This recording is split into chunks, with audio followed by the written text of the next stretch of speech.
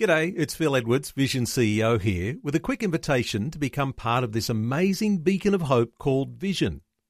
Together we can put our love into action to help people of all kinds build or rebuild their lives on the truth of God. Please consider the part you can play during our upcoming Visionathon appeal, remembering that it's your support that makes Vision possible, including this podcast. Audio on demand from Vision Christian Media. Foundations. An argument that has been made, Rabbi Daniel Assor, he said, who's to say that Jesus didn't simply experience clinical death and then woke up in the cave or woke up from loss of consciousness? Is it possible to prove otherwise? Foundations. Understanding the Jewish foundations of our Christian faith. With Robbo Robinson and Mandy Warby.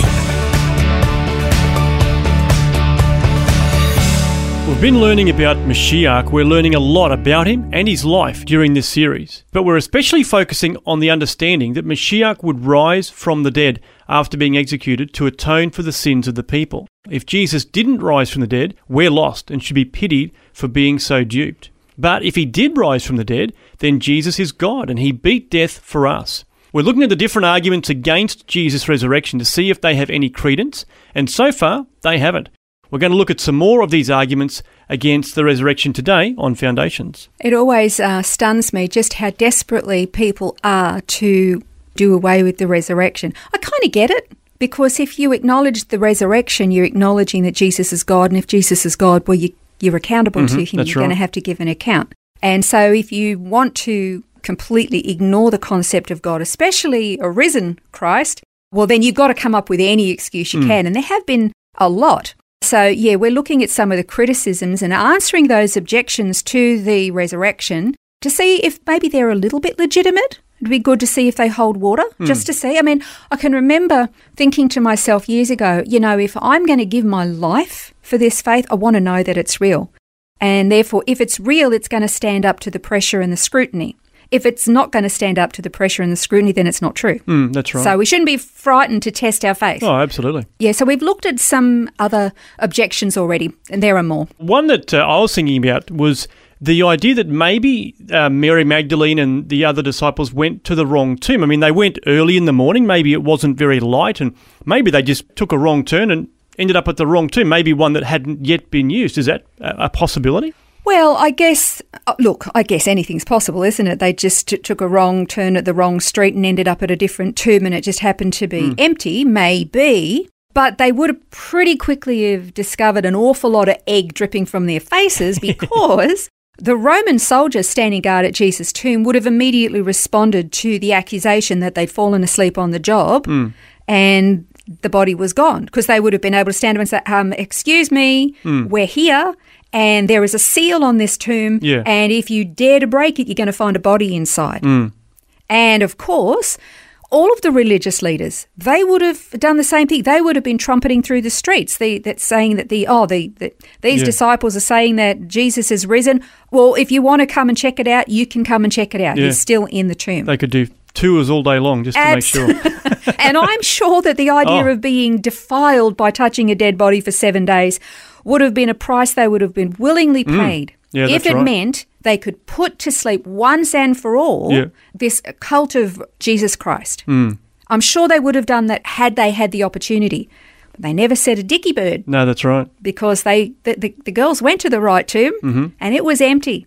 That's and right. Those soldiers were shaken in their boots. They sure were. So what about the idea then that Jesus didn't really die on the cross, but that he maybe fainted or passed out, and then he came back from a bit of a sleep later on rather than from the dead? A bit of a swoon, maybe. Well, okay, that is an argument that has been made. Rabbi Daniel Assor, he said, who's to say that Jesus didn't simply experience clinical death and then woke up in the cave or woke up from loss of consciousness?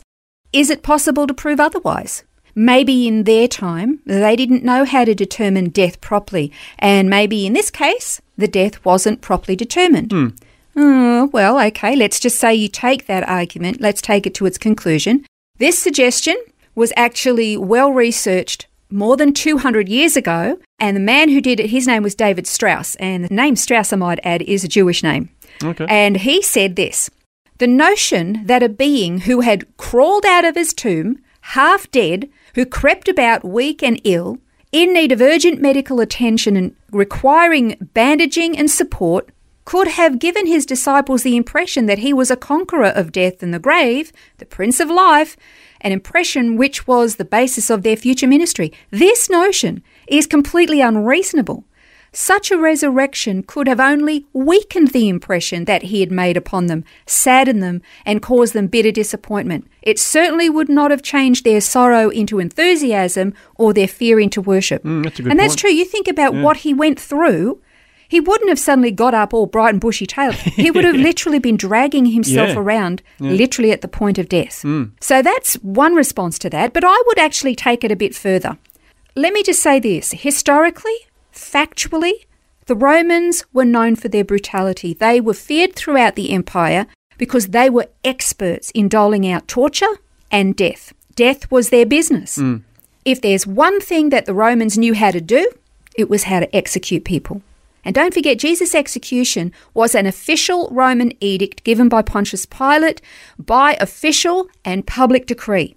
If the Roman soldiers who were tasked with executing Jesus and 2 criminals that day didn't in fact kill him, they would have forfeited their own lives. Yeah, that's right. And remember, they made sure he was dead Yeah, they did. when they pushed a spear up into his side. Well, that's it. I mean, that's John 19:34 that references that. You know, one of the soldiers pierced his side with a spear and blood and water came out. So that's evidence that he was well and truly dead. Absolutely. And of course, we've talked about this in a previous program too, that the technical or the medical term is hemothorax, which was the result of the savage flogging that he endured.